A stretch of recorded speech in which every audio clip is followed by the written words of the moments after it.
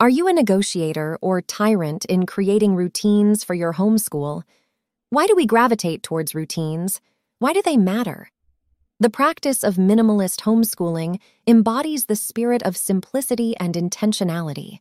And within this framework, routines play an essential role. They guide our actions, shape our days, and more often than not, influence our overall well-being.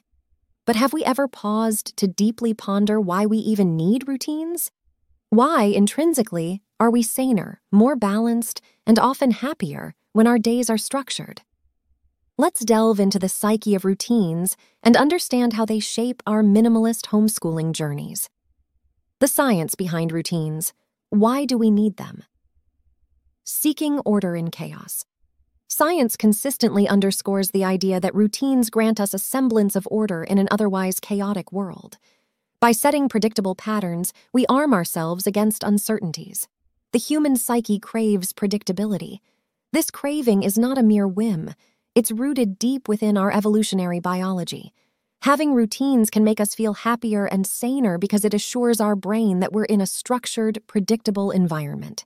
Yet, as enticing as routines can be, it's essential to understand their purpose.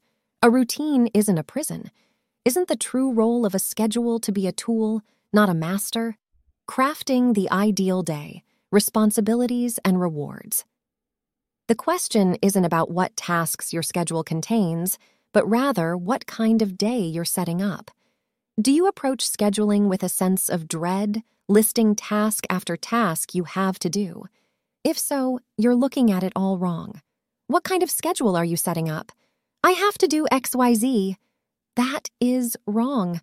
So when thinking about setting up a homeschooling routine, where should one begin? Often, the first impulse is to list down all the must-dos, the lessons, the chores, the commitments. But here's a radical thought. Instead of setting up a day full of have-tos, why not design a day you'd love to have? Set the schedule up that you have the day you want. That is the trick. You say to yourself, I have tomorrow. If it's the best possible day I could have, practically speaking, what would it look like? Yes, responsibilities are a reality. They anchor us, remind us of our commitments, and often guide our actions. But it's also vital to remember that every response,